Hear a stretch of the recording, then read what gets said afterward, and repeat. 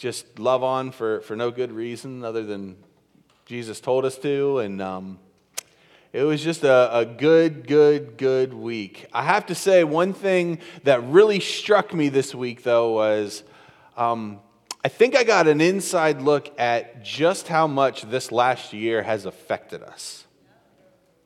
Because for the first, let's see, we got here on Wednesday. So Wednesday night, all day Thursday, all day Friday. It was a group that was interacting in a way I'd never seen teenagers react. All right? Yeah, Wednesday night, all day Thursday, all day Friday. That's 48, that's like 50 hours. I didn't yell at one kid. No, be quiet. No, quit running. No, put that down. No, that's not a weapon. Nothing. And that's not, and I didn't realize it at the moment, but that's not normal. If you've had teenagers or have them, you know. And it wasn't till there was a moment on Friday night at the end of service, right at the end, where through God working in our spirits, there was just a moment where a light switch happened, and it was like everybody remembered what it's like to connect. Connect to God, connect with each other, to be happy, to celebrate in His presence. And it shifted the atmosphere, it shifted the everything. From that moment on, I was doing nothing but yelling at students. No, not really. But it was from that moment on, that whole night, it was loud and people running around and there's rap battles going on and people playing, weird card games and all kinds of just the stuff that you expect when teenagers get together. And so I say that has nothing to do with what we're going to talk about this morning. I say that just to highlight the fact that I don't think it's an isolated situation for our teenagers. We all are coming out, and I've mentioned this before, but I want to keep mentioning it, that, we can't, I want us to be on, have our kind of radars up in our own life, to be examining that and to be looking at like, okay, it's getting time. It's time to come out. It's time to, don't accept this kind of voyeuristic existence that we've had for the last year. Like that doesn't have to be our future just because it was our past. So that one's free. But now I'm going to get to why we've been in a series called Relationship Resto. This will be the last in the series. I hope it's been helpful for you. We're sticking with the verse that we've been on the last few weeks. Acts chapter 2, verse 42 says, all the believers devoted themselves to the apostles' teaching and to fellowship and to sharing meals, including the Lord's Supper, and to prayer. Last week we talked a little bit about fellowship. This week I want to highlight that first phrase. I want to talk about being devoted to the apostles' teaching. What does that mean? First, that phrase, you probably know this, the New Testament church, the people that it's talking about didn't have the New Testament. Right? Kind of makes sense. They hadn't done it yet, so no one could write it down to give it to them. So when we say the apostles' teaching, what we're talking about is the New Testament. They just didn't have it written down. They were getting it like in real time. Like they were getting it every Sunday. And we get the benefit of seeing those things in the future. Now, I say that to say that when we say the apostles' teaching, we're not talking about all Christian teaching. It's referring to the Word of God. All right? And so from that point on, when we talk about devoting yourself, I am up here teaching right now. And that's what I've chosen to devote myself to, and that's good. And we should absorb through other people, but make no mistake, we are to devote ourselves to the apostles' teaching, not to somebody else's teaching. That's step one. Okay, so we're going to talk about the apostles, talk about Scripture this morning, and I just want to, before we get any further, I should just take a moment and invite the Lord into this moment. God, we ask that your scripture would speak to us. Your message for us will be clear this morning individually, God. Holy Spirit, would you show each one of us what it is you have to say and what you would have us do about it this morning. Amen. Amen. So the apostles' teaching, what did the apostles teach? You know, if we're going to devote ourselves to the apostles' teaching, it'd be good to know what that was. Well, I mean, it's not a really long list. They talked about the work of Jesus. They talked about transformation through salvation that comes from Jesus. They talked about how to live out the life of Jesus, be empowered by the Holy Spirit in everyday life, and how the Old Testament points to Jesus. Kind of a theme there, right? This is what the apostles taught us. This is what Scripture points to. This is where, if we're going to devote ourselves to the apostles' teaching, this is where we should be spending our devotion. 2 Timothy 3:16 says, all Scripture is inspired by God and is useful to teach us what is true and to make us realize what is wrong in our lives. It corrects us when we are doing wrong and teaches us to do what is right. God uses it to prepare and equip His people to do every good work. Scripture, devoting ourselves to the apostles' teaching, is vital to living the life that God calls us to. Matthew 4, Jesus himself says it this way, people do not live by bread alone, but by every word that comes from the mouth of God. Scripture is the very word of God. He took a part of himself and he placed it in this and he breathed it on us. And if we're not taking that in, we have nothing to exhale. Now, why? So, and I think this is not new information to you good folks. You know this, but there are hindrances. There are things that hinder us from truly devoting ourselves the way we should.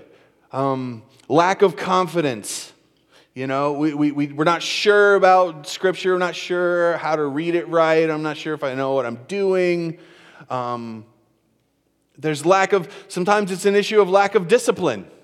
We just don't make time for it. And it may not be the only thing in your life. You just don't you don't create the discipline. It's not enough of a priority to make it in a regular enough way to say that you're devoted to it. It might be an issue of disobedience.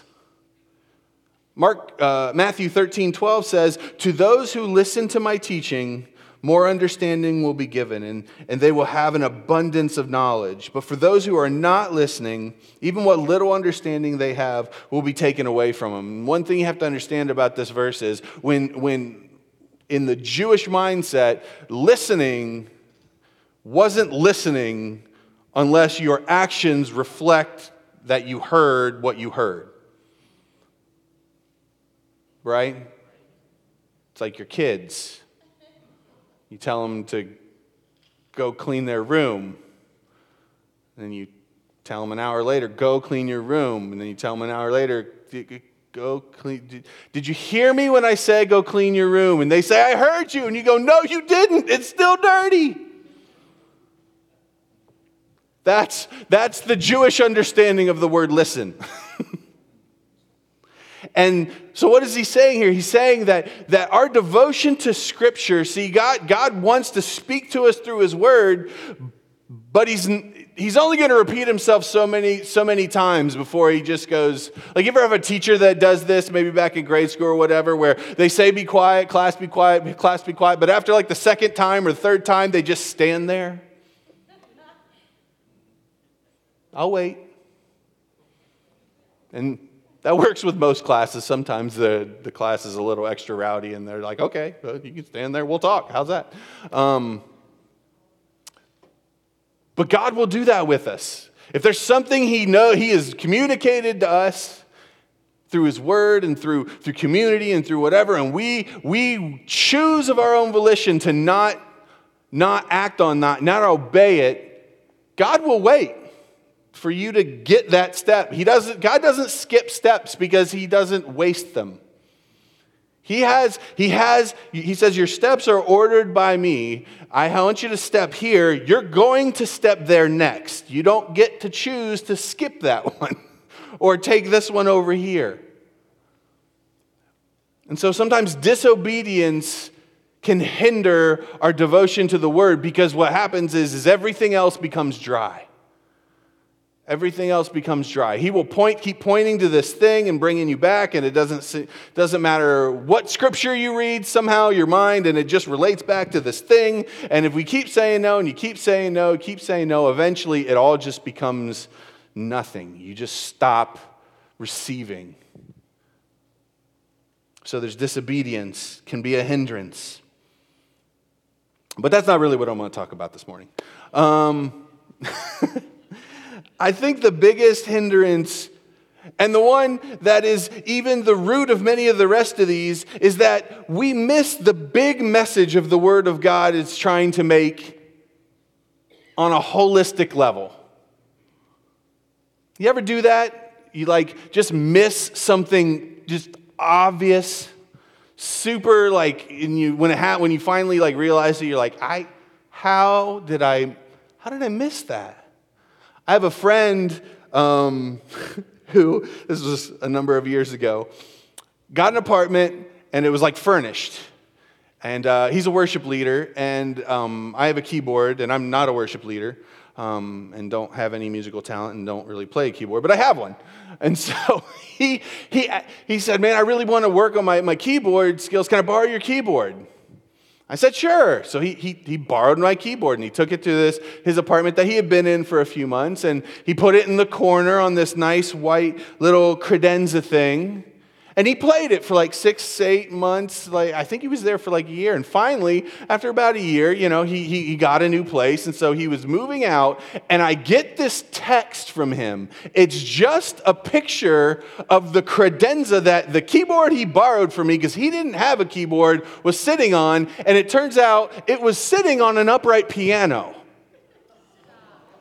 There was a piano built into his apartment, and he didn't notice for a year.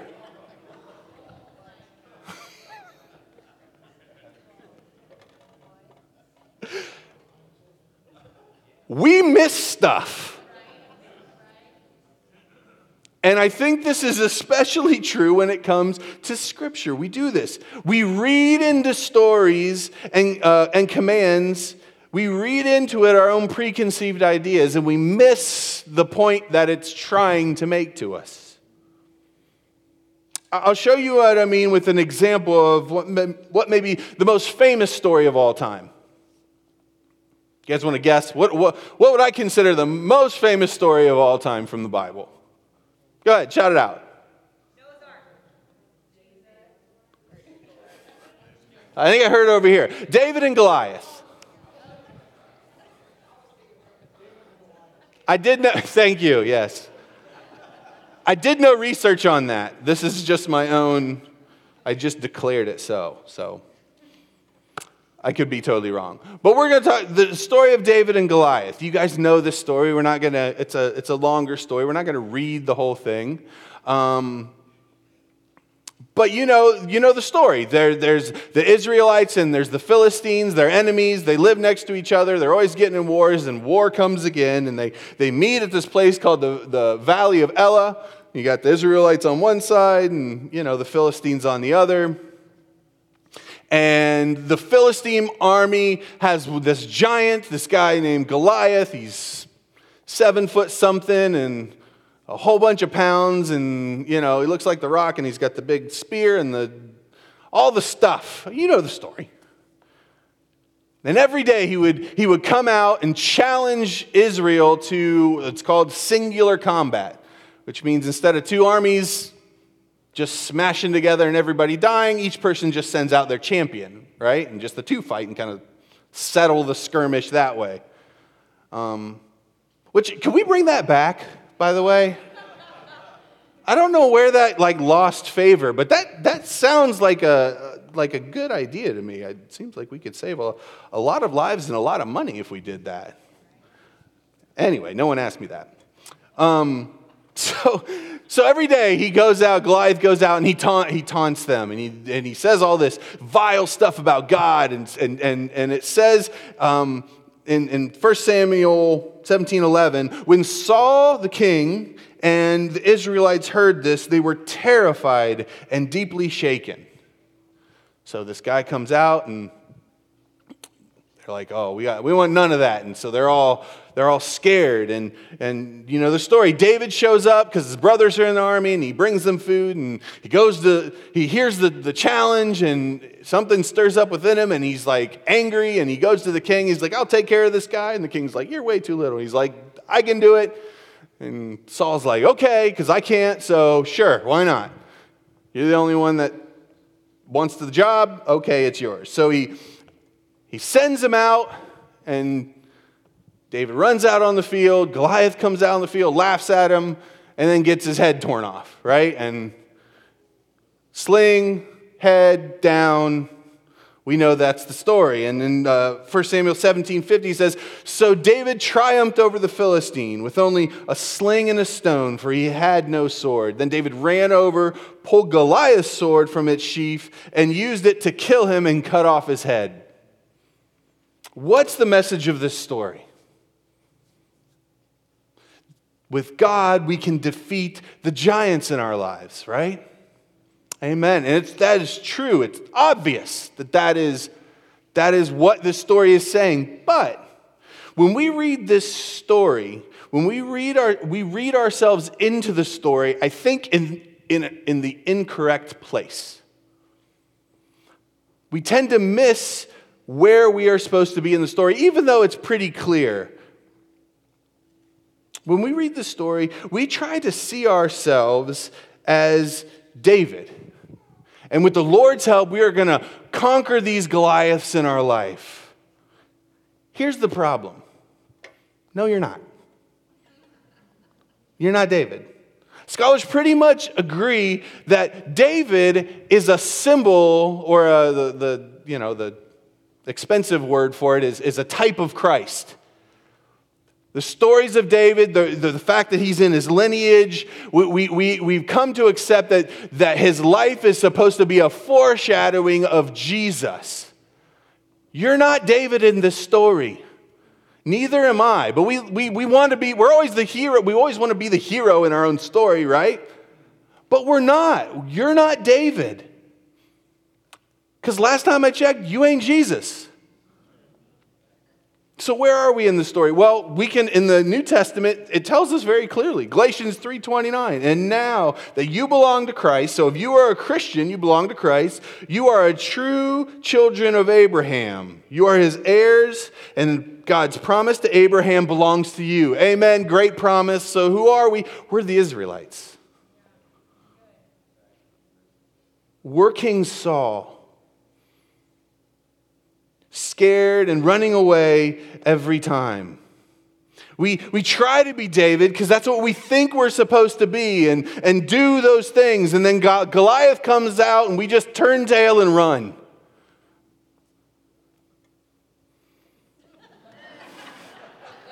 Like that.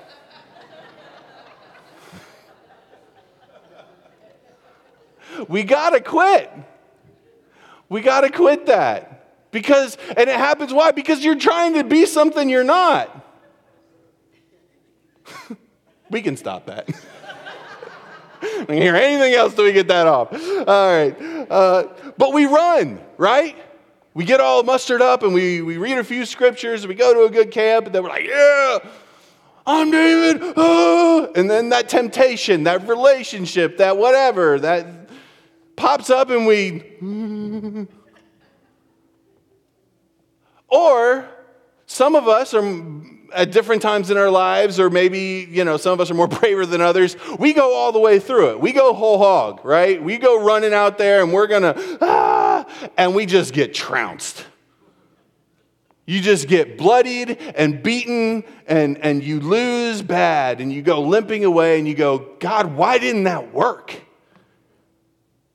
Why didn't that work? We got to quit trying to be David because you can't handle the giant. See, the problem with you trying to be David is you don't have his weapon. You don't have the right weapon. Listen, everybody else in the army had sword, spear, shield, one of these things. What did David have? David had a unique weapon, one that only he could wield, sling and a stone. You know, it's funny, this story has kind of this universal idea. It's kind of it's literally the cliche when you want to talk about the underdog story, right? It's David versus Goliath. But here's the reality.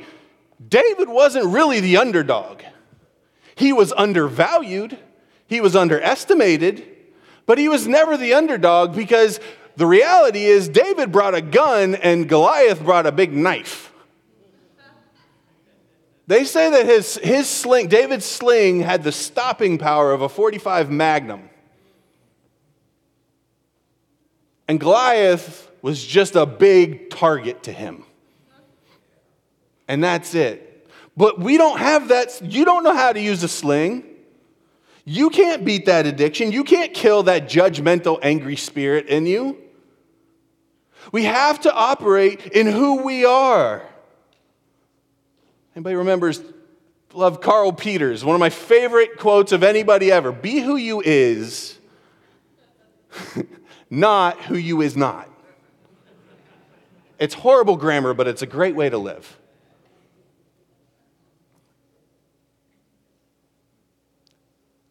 So what do we do? What do we do? Okay, fine, I give up. I'm not David. What do I do? Well, it tells us two things in the story. What do we do? Number one, we be Saul. Now, no one wants to be Saul. I'm sorry. This is like, if you've ever taken the Enneagram, and if anybody's done those personality things, the Enneagram, whatever you are, it's the one you didn't want to be. That's kind of the rule of thumb.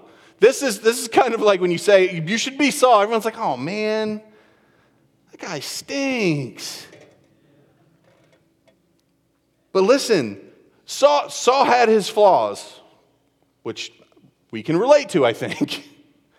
But there was one thing he got right. He admitted he didn't have it, and he sent out the one who could. We have to become Saul. And number two, we have to become an Israelite. Look at the end of the story. 1 Samuel verse 51 says, when the Philistines saw that their champion was dead, they turned and ran. And the men of Israel and Judah gave a great shout of triumph and rushed over the Philistines, chasing them as far as Gath into the gates of Ekron. The bodies of the dead and the wounded Philistines were strewn all over the road, all the way there. Then the Israelite army returned and plundered the deserted Philistine camp. We follow in the wake of God's triumph. We're tail grabbers, right? This is our role. We sang it this morning. The battle is the Lord's. That's not just a nice phrase. That's scripture. But we don't. Is that how we're living? Are we living like it's the battle is the Lord's, or are we living like the battle is mine and the Lord's going to help? He's going to empower me to do it. I feel like many of us are, if we're honest, we're living that way. And it's exhausting, and we're not seeing the results that we want, and we feel guilt and we feel shame. I want to ask you this morning, is there an area of your life where you've been, if you're honest, been battling, trying to be David, trying to do it yourself without truly expecting or looking for God to bring the victory? Maybe it's a character issue, something in your personality that you know isn't right and you just can't seem to eliminate that or add that to your life. I just can't seem to be disciplined. I can't seem to get rid of this anger that's within me. Maybe it's a sin issue. There's an addiction or just something you know that you keep doing it and you know you shouldn't, like Paul talks about. I don't mean to do it, but I just do it. Maybe it's a life situation. a relationship, a work situation that you know you need victory in this. There's something wrong with it. It's not the way you know it's not the way God intended it, but you haven't seen a victory in that. Are you doing it yourself?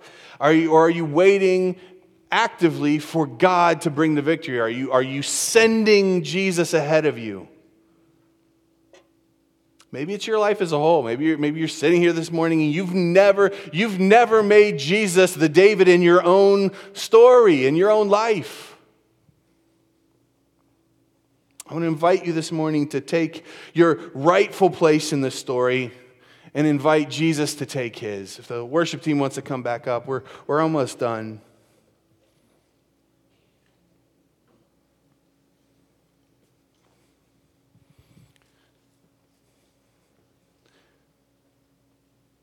Your rightful place is behind Jesus. That's what the cross is all about. That's why he came. To stand as a barrier, as a blockade, as the first to go out to conquer all of the things that should have conquered us. That's why he came. That's why he lived a life to show us what it looked like to live free. To live like a true Israelite. That's why he died and he allowed himself to be punished for the things that we had done. Punished by the people that he was trying to save. That's why he died. And that's why 3 days later he rose, because he's the David. He has the sling of resurrection, not us. But when we put him in that rightful place, his resurrection becomes ours. His resurrection becomes ours. So as we close this morning, I want to invite you, if there's an area in your life, as we were talking this morning, that maybe this applied to,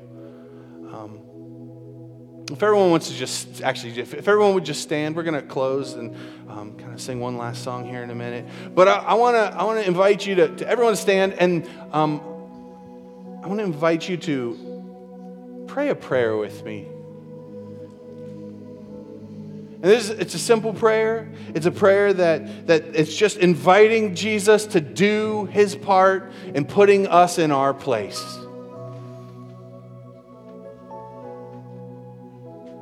So if you would, just repeat after me. Say, Jesus, you are the only one that can beat this, not me. Would you invade this situation? Do what only you can do. Show me my part. Give me eyes to see you working. Holy Spirit, renew my heart. Transform my mind. Encourage my soul. I give you control. Amen. Amen. Amen.